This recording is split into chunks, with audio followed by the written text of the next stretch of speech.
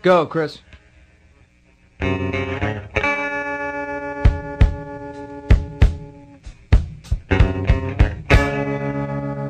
Goodbye, my friend, it's hard to die when all the birds are singing in the sky.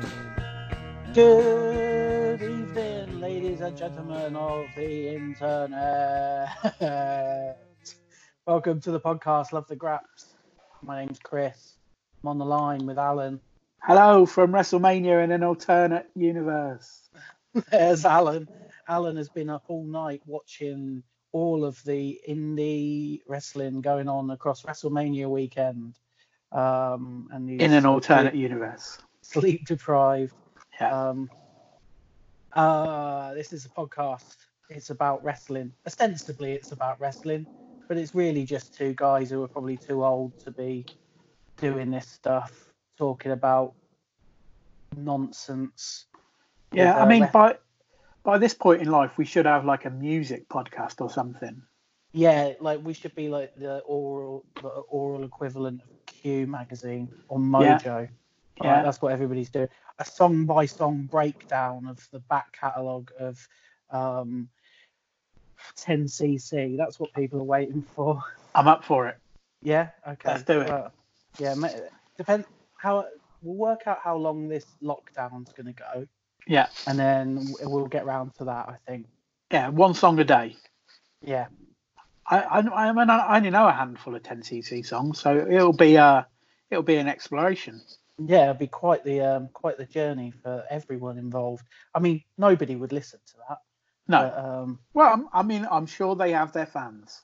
I'm sure Jan Buxton would listen. Yes. And Jan Buxton would be able to tell us where they got their name, although most people know that. Yeah. And Joe Atherton would listen, but only to see if we mention him.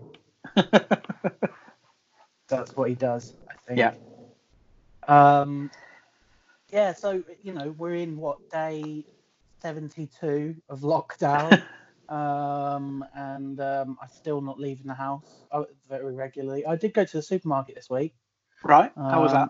I managed to put it off for like a fortnight. It was okay. I only ended up going to Iceland because that was the first one I came to. Right. And then they had loads of like fresh veg and that in there. So I did all right. But there was a queue outside. It's not very big, Iceland. Iceland's are never that big, are they? No. Really. It's kind of a medium-sized supermarket. And there was a queue outside, not a long queue. There's a security man. And people, when I got to the queue, people were keeping like a good distance between themselves. Yeah. Until this couple of lads who came up and stood directly behind me, like as close as you could get in a queue. Well, without, being dick to butt. But like, and what do you do? I didn't want to say anything. You should have attracted the attention of a security guard, and then motioned over your shoulder. He was making people stand far enough away from him, the security guard, but he wasn't really managing the queue beyond that. Right. But yeah, it's just like they both had face masks on. Oh. But so they're like, then they're conscious of what's going on. Face maskers are the worst, mate. Oh, there's so many face masks around. Oh, they're pointless. Yeah. Absolutely pointless. They are. Just, yeah. Oh yeah, I went shopping to Tesco the other day, and I checked the website before I went because I know a lot of supermarkets have changed their opening times. Yeah. To like 8 a.m. Because this is a 24-hour Tesco, but they change it to 6 a.m. Yeah. And so I checked the website. It said 6 a.m. So I got there about 6:30. Opens at 8. So I thought, well, I could just go home, or I could just sit in the car and listen to a podcast for a bit. Right. So I did. And then about 7:30, I started queuing, and I was 11th in the queue. And then by the time it got to 8 o'clock, the queue was like, there must have been about 50 people in the queue. Yeah. So it was quite bad. And there were two things that annoyed me. there was one guy who turned up and stood near the front of the queue as if he was just gonna like ease his way in. And luckily, the security kicked him out, man.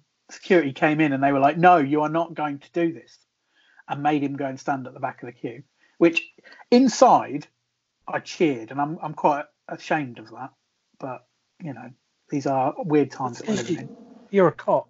That's Yeah. what it is. And then also, Tesco had taped 6-foot intervals on the queuing area. Yeah.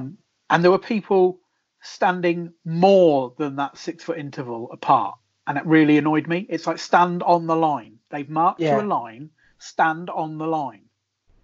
So, yeah, that really annoyed me. Yeah. People. Yeah. People. Iceland had like printed stuff on the floor. All right. Like, they obviously like got straight on it, printed up some floor stickers. It was very organised. Although, like, you're still just wandering around the shop and having to fucking squeeze past staff who are like blocking the like aisles and that. Yeah. So it's like, cool. All right. Well, we're doing the social distancing up to a point. Here's what it is, mate. You got to give these heroes room to do their work.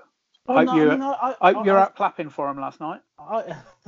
I got lots of respect for the people who have to go, and just anybody who's still having to continue to go out and work. I've been lucky, and yourself, like, lucky to the extent that we can work from home at the moment. Yeah. We've been sort of given that luxury, and lots of people haven't. And it's not just people who are like in, the health care world.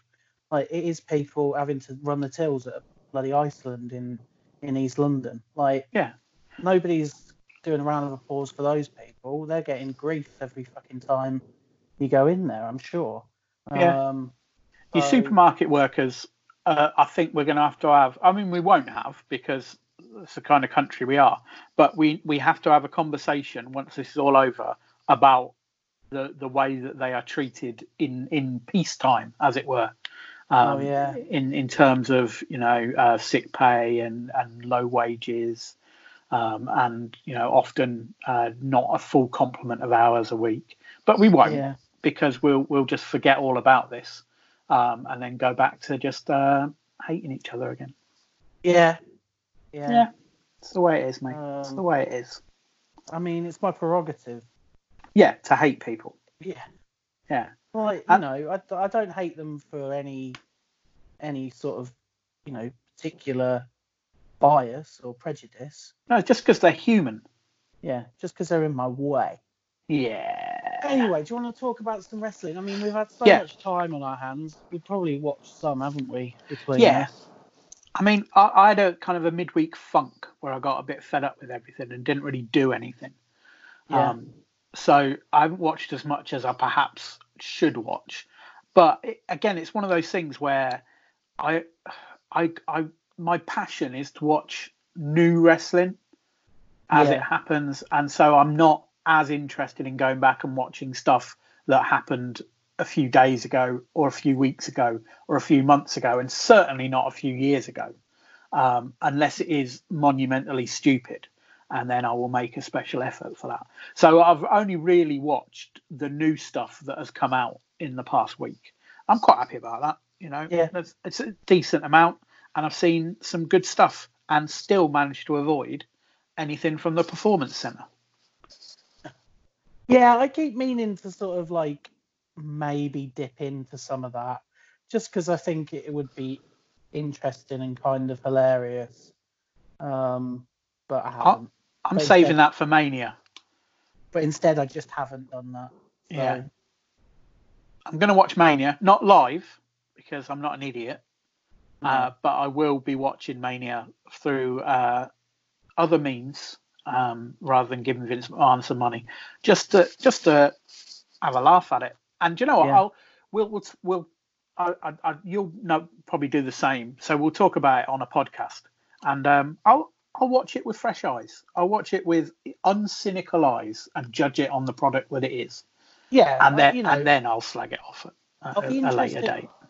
I'll be interested to see. I mean, because I haven't been watching it, and we'll talk about it anyway because that's what we're here to do. But I've been watching AEW, which I hadn't been doing before all of this had been going on. Partly out of curiosity because I want to see how they handle the lockdown stuff. And maybe in fairness, I should be watching the WWE stuff as well. But I just want to. I want them to do something interesting rather than I get the feeling that like that because they're that way inclined anyway. They're probably just going to be in a holding pattern. Yeah. Like at least with AEW, like there's been new debuts every week since I've started watching. Like I've watched 3 consecutive weeks. Yeah. And there have been new big stars on each show. Yeah. WWE, I mean, obviously they don't have they're not in the same position. So, I mean, they don't have new people that are debuting as big stars the way AEW do because everybody's leaving WWE to go to that. But like, it feels like AEW through all of this are putting their best foot forward. But it's even like, perhaps we'll talk about this in a minute as well, but even when it's just a match between 2 regular AEW guys, like they opened the show this week with Kenny Omega and Trent, and they just went balls out for 20 minutes. Just absolutely put on a great wrestling show, which, with all due respect to the people over at Titan, I don't think they're in the same mindset. It is more a job to them. And we've been asked to come and do the minimum, so we're going to do the minimum. I mean, I may be wrong. I'm not watching it, so but that's how it kind of appears to me. Yeah. And it is WrestleMania season, and they're supposed to be, knocking it out of the park. And I think, I honestly think like they're missing a trick by not doing some, I don't want to say groundbreaking stuff, but not like really pushing the envelope with this because everybody is desperate for quality entertainment. And if you provide them with quality entertainment during this period, I think people will thank you for it, and you'll win new lifelong fans, you'll bring back a bunch of people who have not been inclined to watch WWE in some time. And I think they're doing themselves a disservice by not doing that. Well, what perhaps I would have done. I mean, I'd have done things so different. But let's say that I'm kind of in the position they are now, but with a little bit more free reign. I might have kind of took a bit of inspiration from what goes on at WrestleMania outside WWE and made a bit of a weekend of it. And so got the New Day to host a show where kind of a New Day presents, and you have a few matches on a special set decorated for that. A Bray Wyatt presents, a Firefly Funhouse show. Just things like that where, and you might even decide to go for, Daniel Bryan presents a pure wrestling show, that kind of thing. Just do some extra little things. You've got the talent there because most of them live in Florida or are staying in Florida at the moment. Although I think recent changes with what's happening in Florida might have paid to this. So while you've got them there, have some of that unique content. Yeah. It feels like, I don't know. It feels like they're in a position where they can do stuff that they wouldn't normally do, or even like something like, I don't know. To say like you've got all of these, you've got this period that is going to be memorable for, what is going on right now. Why not completely sort of change your focus of your show and have somebody basically be somebody who isn't one of your number one guys be the number one guy through this whole period. Yeah. Like taking advantage. Imagine like you've got Kevin Owens and he's just kind of like leading the charge through all of this. Like something like that. Like somebody that you've kind of let slip in terms of the focus, but can carry the show in terms of being entertaining. I don't know. Who am I? Yeah. Who am I, eh? Exactly. Who are you? Who the fuck are you? I did see one thing. I see Austin Theory is going to get his WrestleMania moment. He's replacing Andrade in a match, which led to quite a burn tweet from Effie, where he said, "If you'd have told me a year ago that Austin Theory would be doing a match in a warehouse at the whims of a 70-year-old man, I wouldn't be surprised. But if you told me it was WrestleMania, then I would." Yeah. I thought it was very, very good. Very good. Boy. Yeah, so AEW. AEW, yeah. Yeah. Yeah, I watched it. Yeah. What do you think this week? Because last week, I think we both kind of agreed that it was perhaps a step backwards from the week before. You liked the Chris Jericho, Matt Hardy stuff perhaps a bit more than I did. Yeah. But the whole show was it didn't feel as coherent as the week before. No. It felt a bit more of a throwaway. I think this week they were bang back on form. Yeah. I thought there was a lot of fun stuff this week. There was something that kind of came into my mind watching like the first match on the show, which was Kenny Omega against Trent. Is Kenny Omega no longer a star? Like, I mean, I don't. It feels like AEW is sort of keeping him in their back pocket. And obviously he's one half of their tag team champions at the moment. But it doesn't feel like, they mentioned it on commentary that he's number one on the PWI 500. Yeah. Considered one of, if not the very best wrestler on the planet right now. And he feels like a little bit of an afterthought. Yeah. I think they made a very conscious decision early on, and they've more or less stuck to this, that it wasn't going to be the Kenny Omega, Cody Rhodes, and Young Bucks show. No, sure. That would have been the easiest thing in the world to have those four guys right at the top of the card all the time. But the problem is, what do you have beneath that? So I think that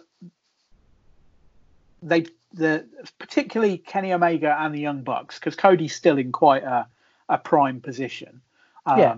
The Young Bucks and Kenny Omega have kind of taken a step back and sacrificed themselves a little bit, I think, to try and put the focus and the spotlight on other people, with perhaps a mind to the kind of fandom that those guys have got, that they can maybe sort of take it back in a heartbeat. Whether they can or not, I don't know. But I guess that their thinking is that let's have a year off of being like the focus of these shows, and we'll occasionally do it. Like Revolution, that tag match, it was, the Young Bucks and Kenny Omega and Hangman Page that stole the show. So occasionally do it like that, but allow the likes of, Chris Jericho has come through, John Moxley. They were always going to come through, but underneath that, you've got the likes of Darby Allin, you've got Jake Hager, you've got Private Party, you've got Orange Cassidy, and these other guys that I think if they'd have taken the route where it was just the same names at the top, then it would have felt very thin beneath that. Yeah. No, sure. I don't know. I think like North America was hungry for Kenny Omega to be the top star. Yeah. And I think like he, more than Cody, certainly feels like the sort of person at the vanguard of wrestling right now, or at least a year ago. Yeah. He's coming off of a title run in New Japan, the very biggest star in New Japan at the time. and then walking into AEW and kind of slipping down the card. And I understand the sort of mindset that says, well, we need to make sure there are stars up and down the card. But I feel like without having the focus on him he is the best wrestler in the world and he knows it. Like having him be a humble tag team wrestler. Yeah. It feels like you're not using him to his best potential. And I feel like, I mean, with this podcast, we've spoken about Cody Rhodes in the past. Like, I think he can be a real sort of mixed bag in terms of, like, he's never going to be having the best matches. And sure, he's charismatic and he brings something to the show for sure. Certainly brings some eyes to the show, but not in the way that Kenny Omega does. Like, yeah, Cody doesn't have his fans the way Kenny does. No, there's no question in that. No. But then again, on the flip side, you can do something like they did on this show, and that's you get a guy like Trent, who he's a fairly decent name, certainly in the tag division, and he's got some plaudits as a singles wrestler, and then you put him in an opener against Kenny Omega, and it was a great match. They just went balls out for 20 minutes, and that's what you use Kenny Omega for. You use him for the really good match, and then it becomes, oh yeah, Trent, he's in really good matches, isn't he? That whole thing of, in a more positive way, what happened with Adam Brooks when he came over here, and people were like, oh, Adam Brooks had a really good match with Will Ospreay, so I'm going to really get into Adam Brooks now. And it's like, you maybe don't notice that it was the Will Ospreay bit that was important. And I'm not saying that Trent is comparable to Adam Brooks, they're leagues apart. But it's that kind of thing. I mean, it's just a little thing like Kenny selling the baseball slide German big, and the pile driver big on the show just made Trent feel a little bit more important. So perhaps that's his job at the moment. But I think probably by the end of 2020, although it may get put back a little bit because obviously everything's kind of going out the window at the moment, you would see Kenny Omega kind of on top of the cards again, I think, as a run, when he's got people that he can fight because their reputations have been made while he's been taking a step back. Yeah, absolutely. Like, I mean, I think that they can certainly come back round to having him be one of the top guys, and I've got no doubt that is in the cards somewhere down the line. But yeah, just feels like I feel like he's being wasted a little bit at the moment. Also, I mean, he his tag team partner is nowhere to be seen. So it's kind of really is just spinning his wheels. So okay. Well, there's more on the show to talk about. It's just the first thing. It's the first match, and it was the first thing that sort of jumped out to me. One thing I did think about the show, just as an overall thing, is that Tony Schiavone did a decent job as a commentator. I think we said last time he's not a play-by-play guy, and he certainly thinks that every dive is a tope suicida, which was quite funny. Cody is all right, but when Colt got in there in the second half, it was far better. Yeah, definitely. Yeah. Colt's more natural, sort of talking on the mic, and also Cody's just got this weird conflict of interest. I just like I find him such a frustrating character to watch because, as we've spoken about before, he's on one hand trying to play this impartial, almost authority figure, and then on the other hand he's got these interests of his own going on, and also he's trying to be funny as well at the same time. It's like, I don't know. I can't handle it. It's too much of a distraction. Got a lovely dog though, hasn't he? Yeah, I mean, I'll look at a dog for sure. Yeah. Show me a dog. I'll look at that.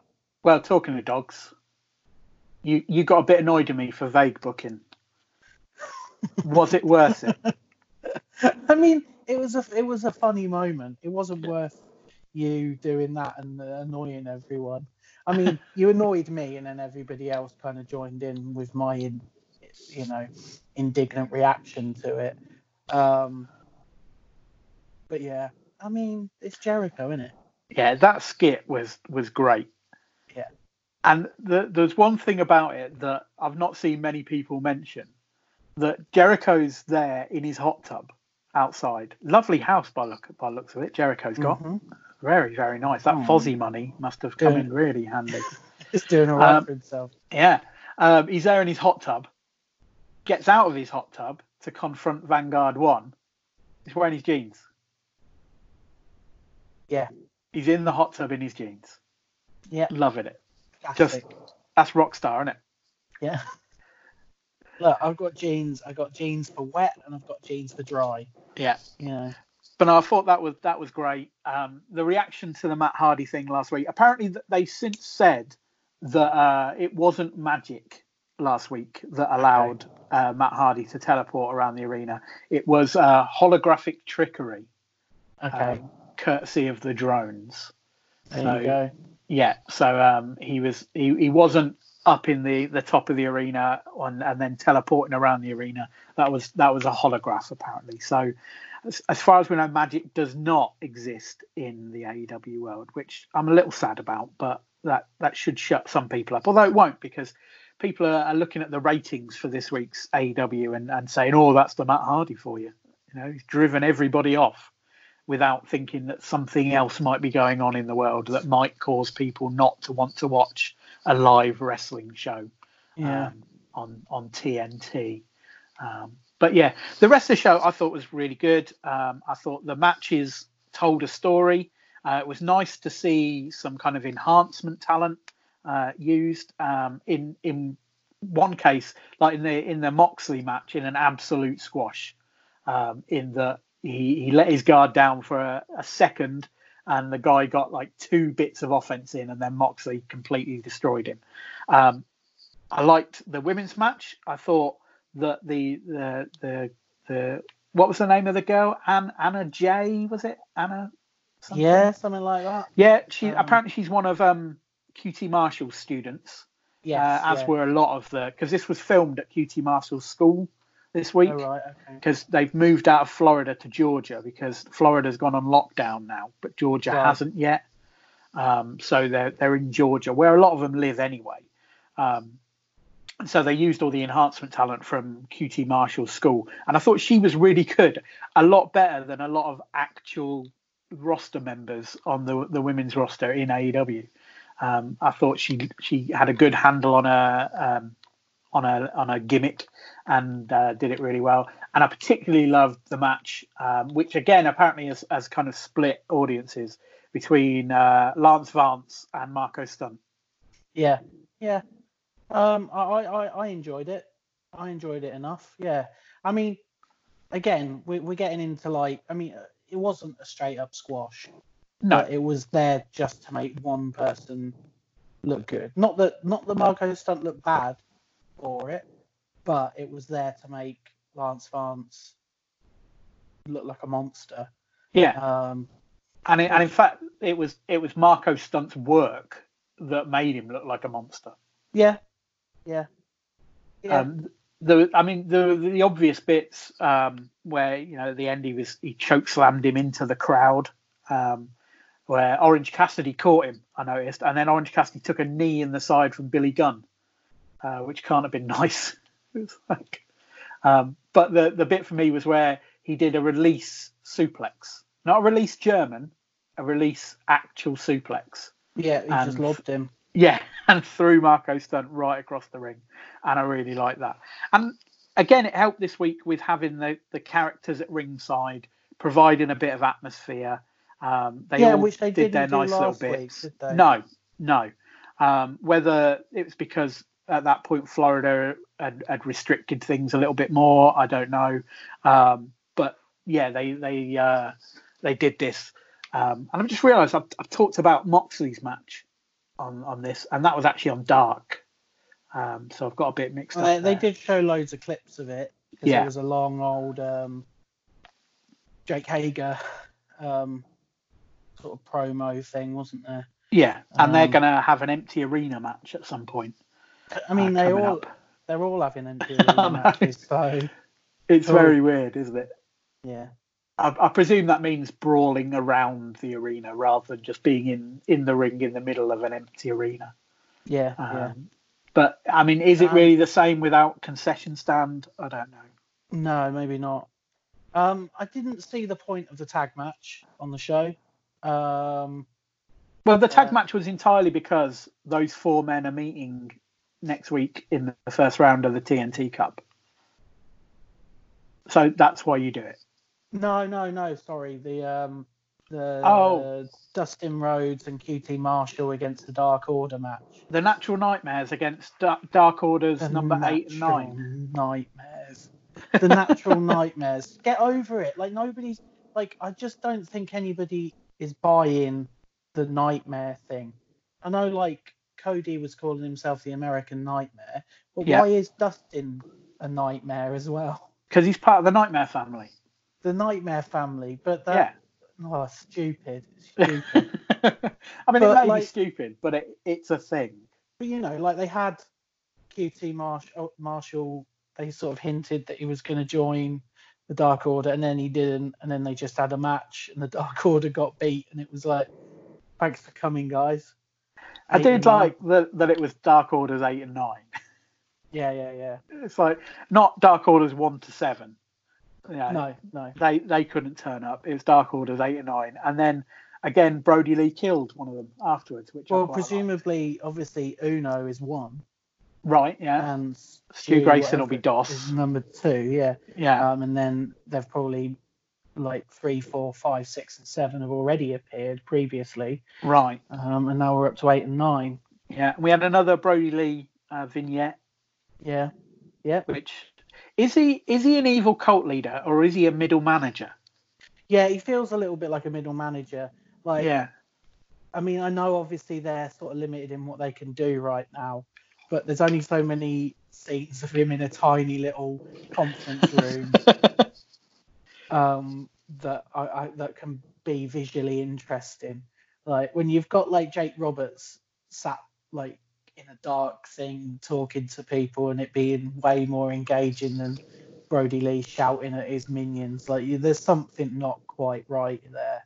I mean, I'm enjoying it a little bit, but it's almost a case of, Dark Order minion number 12 goes home and his wife says, "What did you do at work today?" And he's like, "Training course." Yeah. Oh yeah, we had some health and safety stuff we needed to go through. Brody Lee got on Skype with Evil Uno just to talk through the strategy for the next quarter. I didn't quite understand it, but it's all right because I've got a print out of the PowerPoint slides. Yeah, they sent round all the worksheets afterwards via Outlook. You also had to fill in a form to say what you thought of the training and how useful it would be for your Dark Order career. I haven't filled that out yet because I just really, I know Brody Lee is probably going to beat me up if I don't fill it out correctly. So right, I just like it feels like I'm watching like sketches from like Mitchell and Webb or something like that. It's like, oh, what if an evil cult leader ran an office? Yeah, that's exactly what it is. Yeah, it's like, why is he like? He's getting all upset. He got upset that somebody sneezed last week. He's getting upset this week because somebody yawned. Next week he'll be getting upset because somebody put his stapler in some jelly.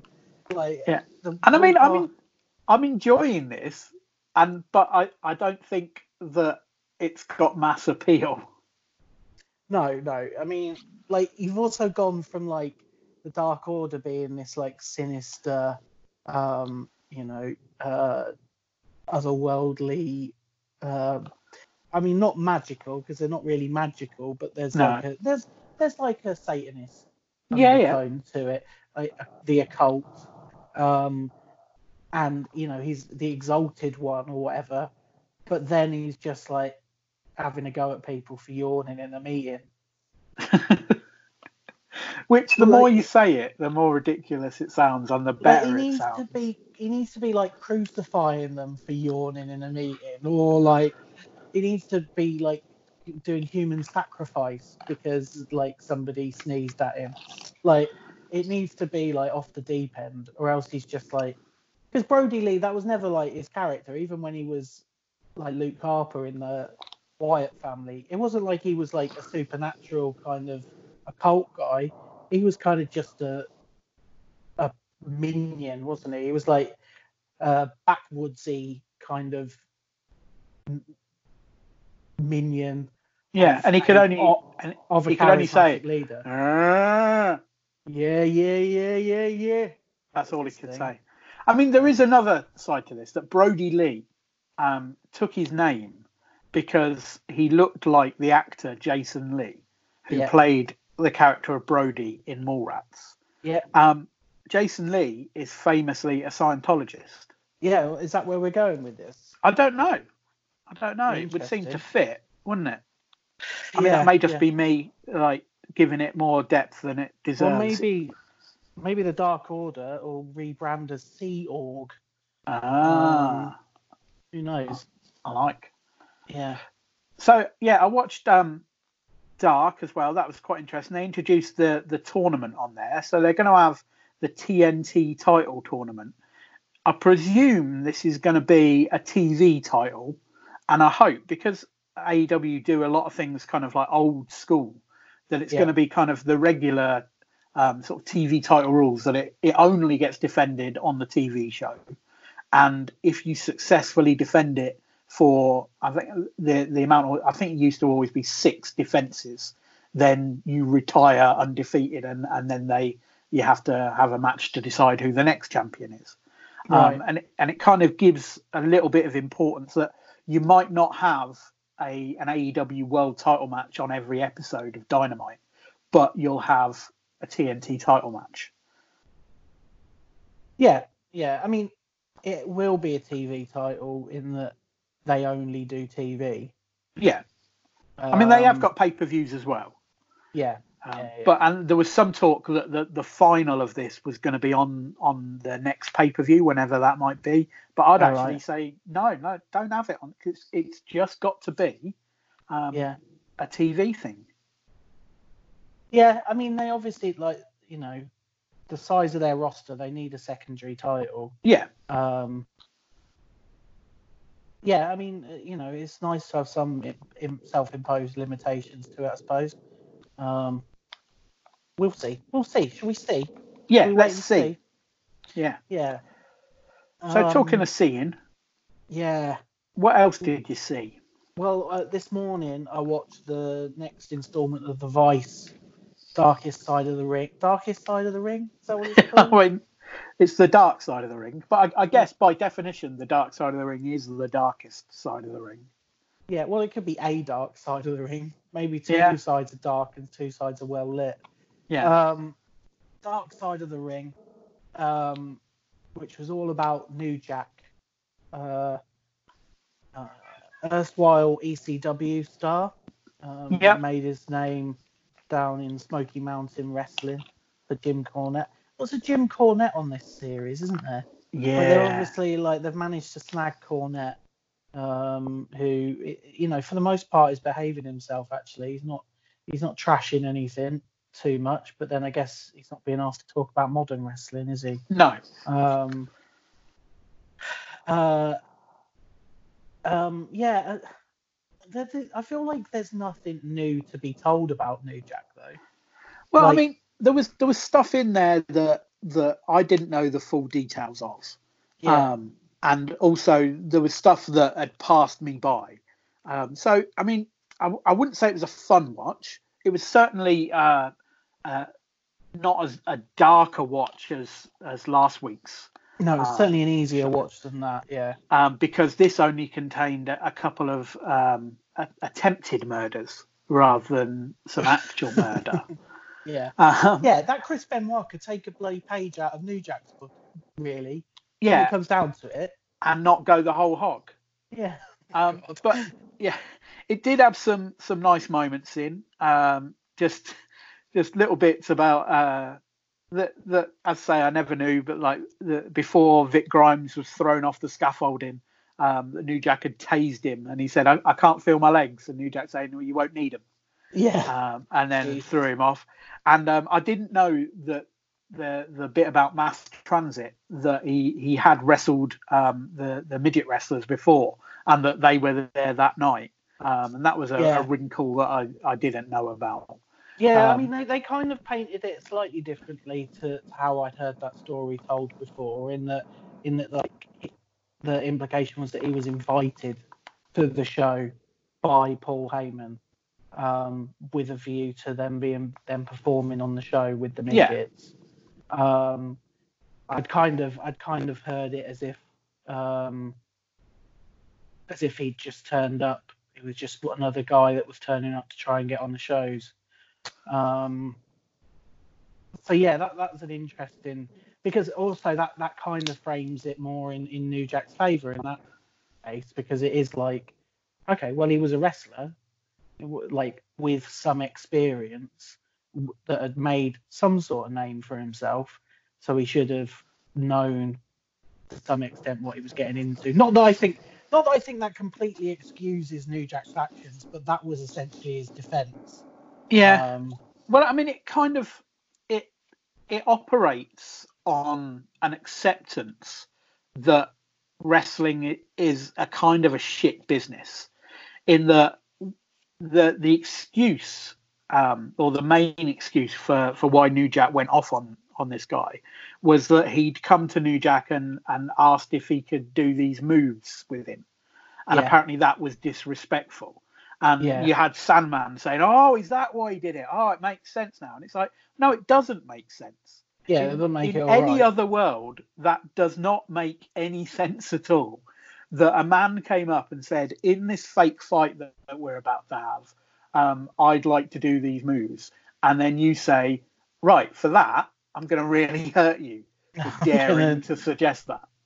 I'm going to hope you bleed to death. Yeah. Do you know what I mean? It's just like, but the simple truth is that for whatever reason, and New Jack does hint that it's possibly because of his upbringing, and we had some very good kind of blurry reconstructions of incidents from his childhood, that he's fucked up. He's just a complete wrong human, and you almost can't judge him by human standards, because he's left his humanity behind.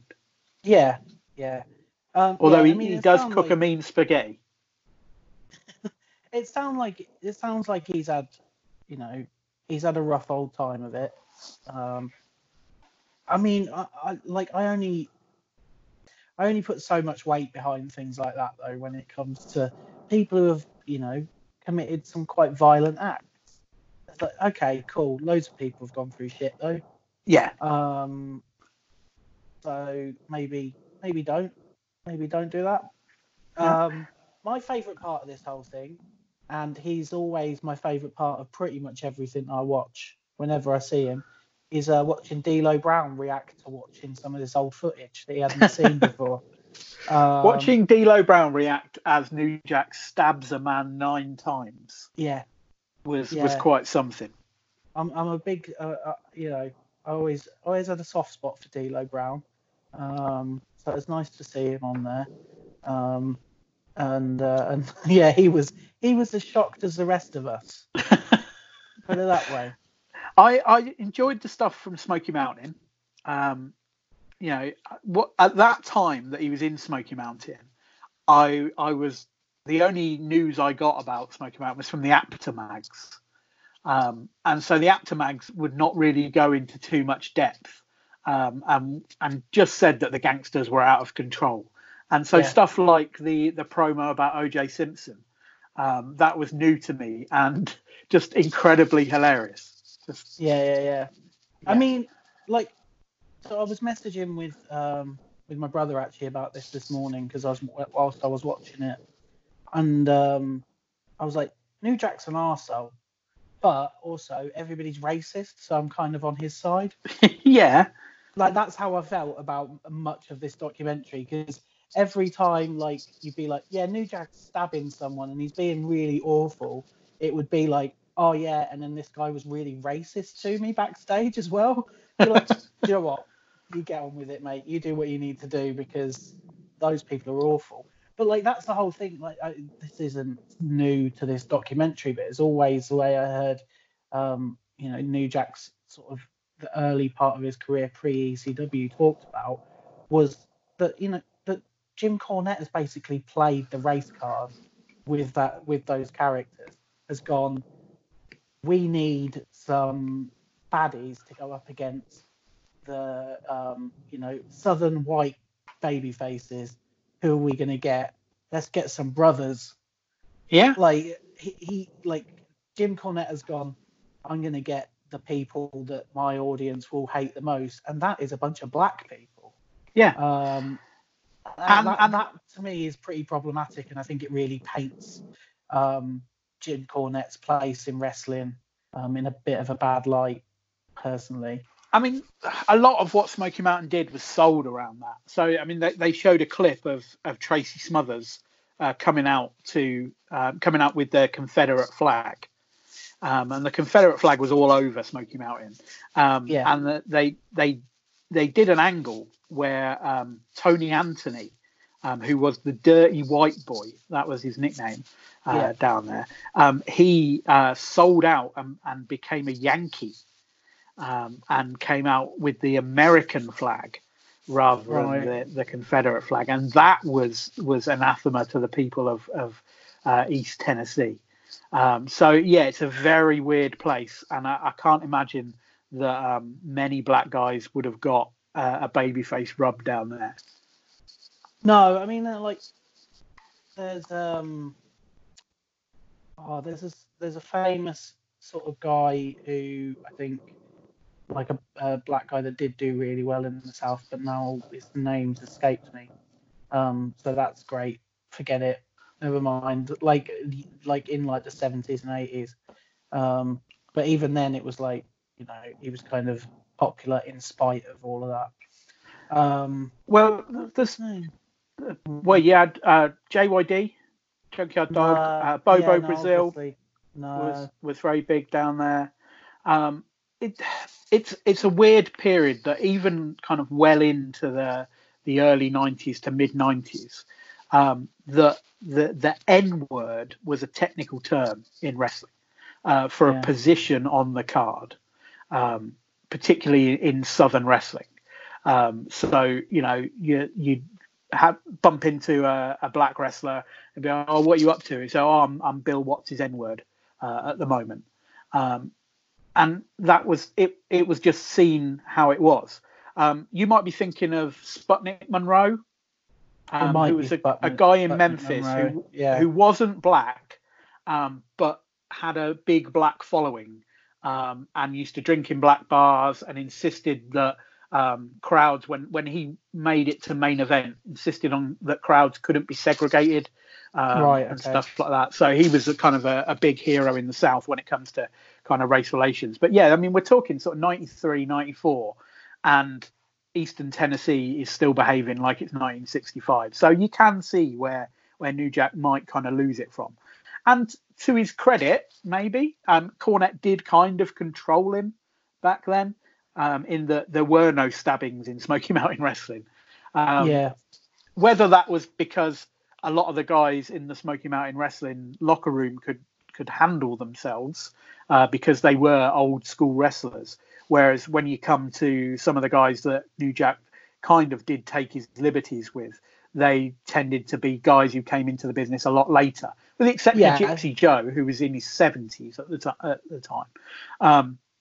So there was nobody really there, because you've got to think, like, what if New Jack had tried that shit on a Paul Orndorff, what would have happened? Do you know what I mean? He'd have had a broken arm, been knocked the fuck out. But there weren't those characters around in a lot of the places where New Jack was to control him, I guess. Yeah. I mean, ECW, obviously, I think the Lunatics were running the asylum, weren't they?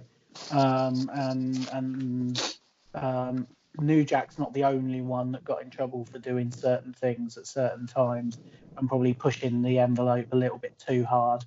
You could count on two hands the amount of times legal trouble came ECW's way.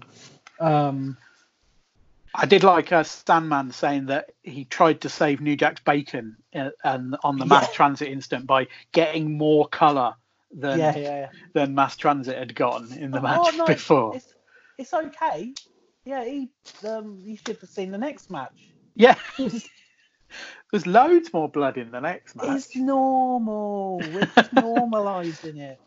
Do you know, like, I mean, you couldn't really get it so much from this documentary because it was more about kind of the bad times of New Jack than the good times. But there's as little in professional wrestling as thrilling as New Jack coming out to his music and just beating people up while that music plays. It's just, it's amazing, isn't it? Yeah. And I think, you know, even watching this, there were things that kind of came through where you saw how entertaining New Jack was. Like, not just a complete trash bag of a wrestler, not just a violent person who stabs people. He was funny, you know. Yeah. He was a charismatic performer who drew people in because he clearly had a sense of humor and was able to sort of get that across to people. And then he would stab you.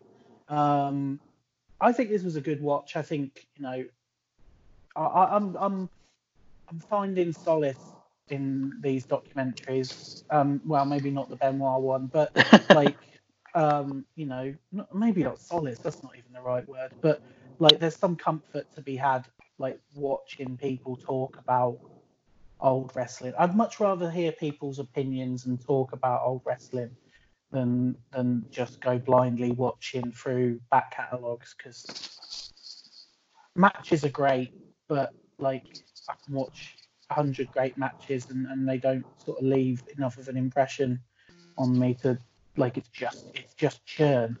It's just like filler, isn't it? It's just like empty carbs. Once you've watched a whole bunch of good wrestling, it's just empty carbs. Like, it's something that I've been doing for the fanzine that I've been writing. So I've been doing some writing about the career of Charles Wright, and he was kind of active during a really fun period of WWF history, in that when he was Papa Shango, you had kind of that kind of supernatural stuff with the Undertaker just coming in as well, and Kamala.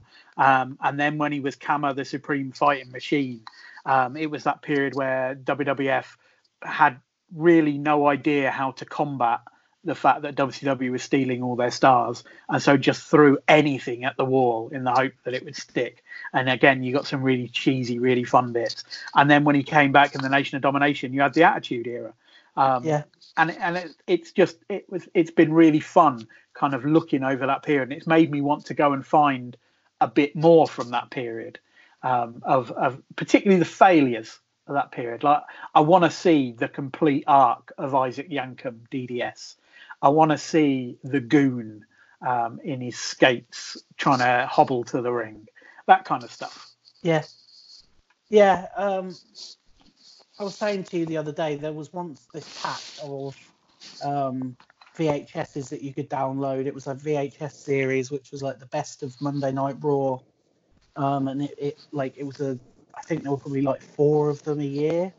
And it ran from like 95, 96, 97, 98. And that was a really fun watch because you got to see all of these weird characters. And you got to see like the storylines up and down the card sort of playing out, because it would just be kind of checking in as the year went past. And a very strange time in wrestling. Very strange time. But like, that's the kind of thing, like, I want some of the fat cut out. I want us to get to the interesting parts, and I want to see the craziness of wrestling. Yeah. So what else have you been watching? You've been watching any non-wrestling stuff? I've been watching. What have I been watching? Watching the second series of Black Monday, Right. which is a comedy show about the Wall Street crash in Yeah, the hilarious. 1980s. Hilarious. It's really good. It's got Don Cheadle is the lead, who one of my friends once pronounced his name as Don Chiadle. Thought that's how it was pronounced. Yeah. I also saw Don Cheadle in obviously Ocean's 11 the other week, where he's Right. doing a very good Cockney accent. Nice. I've been watching that. I've been watching the Chris Gethard show, which is an old, it is old. I guess it's coming on for 10 years now. But I've been watching it from back from the beginning. It's started as like a public access sort of chat phone-in show with a bunch of New York comedians. Very strange show. Yeah. Lots Did of you fun. know that there is an after show of Dark Side of the Ring presented by Chris Gethard? Oh, really? I did not know that. Yeah. I might have to check that out because I like Chris Gethard a lot. Yeah. So the first episode apparently had Chris Gethard hosting, Tommy Dreamer, Chavo Guerrero, and then a random comedian talking about Chris Benoit. I mean, yeah, that's a bit of a weird one to do a sort of after show breakdown on the Chris Benoit documentary. Yeah. It's still well and good doing it about the Montreal Screwjob or New Jack or I don't know, that time Jeff Jarrett said that he wasn't going to work unless he got paid by Vince McMahon, which I assume we will get to eventually. Yeah, season 6. Yeah. Oh, that. Where does it go? Where do they get to eventually? I just want to know what we get to in season 6 of Dark Side of the Ring. They get to the point where Vince McMahon made Droz puke. Yeah. And it's just the footage from that documentary. There's nothing else to it. They don't even touch on the fact that Droz got paralysed many years later on. Maybe that's just in the sort of postscript.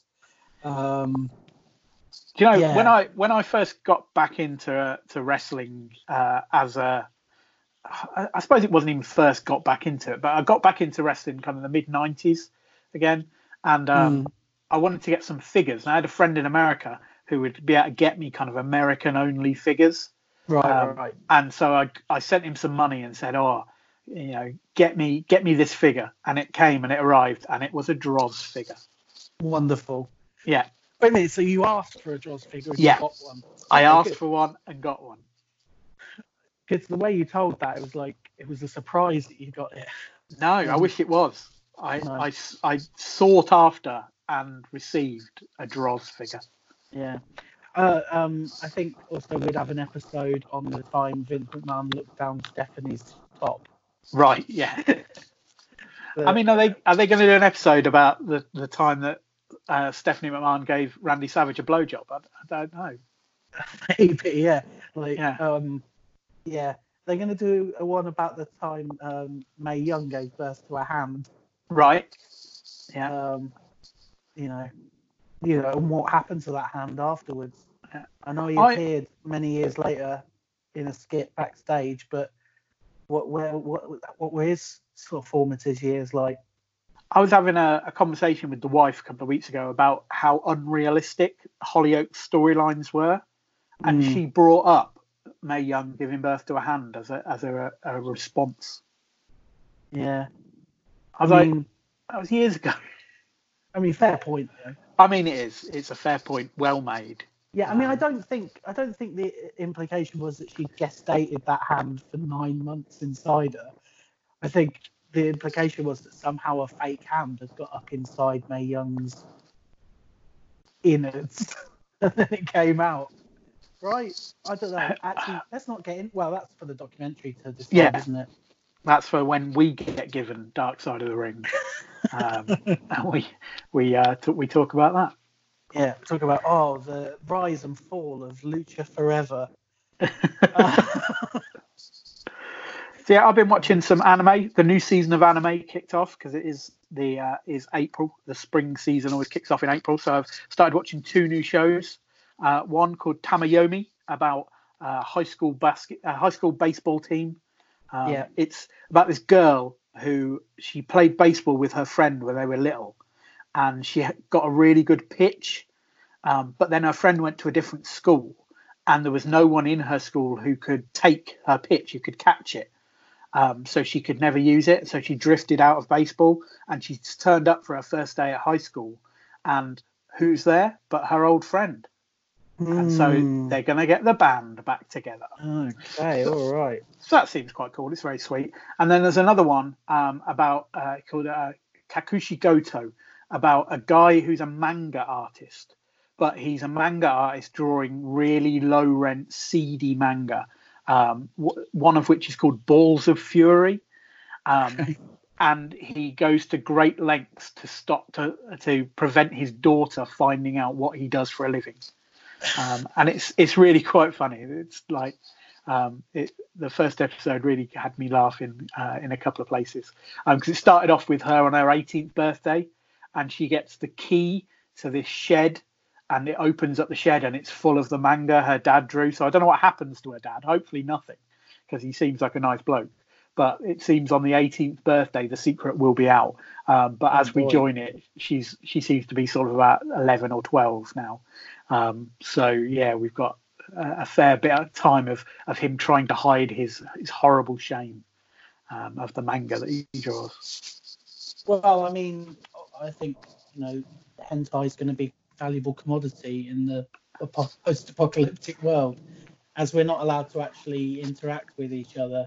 Well, it's true. Physically, we're just going to have to rely on disgusting drawn images by seedy Japanese men. Yeah. Well, in my research for the zine, I've come across a hentai about wrestling, which God. I may write about. It's called Ring X Mama.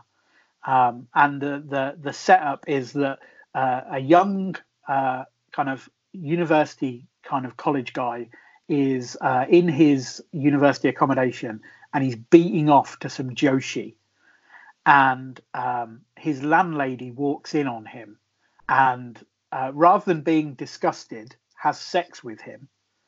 And then one of his landlady's friends comes round later that night. And only then does he realise that the landlady's friend is one of the other wrestlers, and therefore his landlady must have been the wrestler that he was watching and beating off to. Well, a lucky boy. 1,000 pages. 1,000 pages. So, yeah, looking forward to finding out what happens in that. Yeah. Sounds intriguing. Yeah. Okay, well, on that disgusting note, maybe we should call it a day. Yeah. Yeah, just keep your chin up, Alan. I'll keep mine up, and we'll get out at the other side of this maybe eventually. Well, the Wrestling Trios World Cup's ongoing on the board. Yeah, never going to end. No. Fun stuff for the whole family. Yeah. I'll try and get more active on the Facebook group. I kind of drifted away from it a little bit. Well, it's all those horrible people on there. Yeah, I know. Yeah. I just have to jump in and slag people off every now and then. You get involved with people and you end up doing things like buying a Darryl Allen 8x10. Yeah. I don't want that. I don't want to get into that sort of disgusting depravity. Mate, I'm proud of it. Yeah, have you received it yet? Not yet, no. Well, every day I'm waiting by the post. Get out to the post box. Yeah. Oh, he's gonna screw you on that. I know it. Oh man. All right then. Yeah. Let's call it a day. Thanks for listening, everyone. Hope you're doing all right. I miss you. Go to bed. We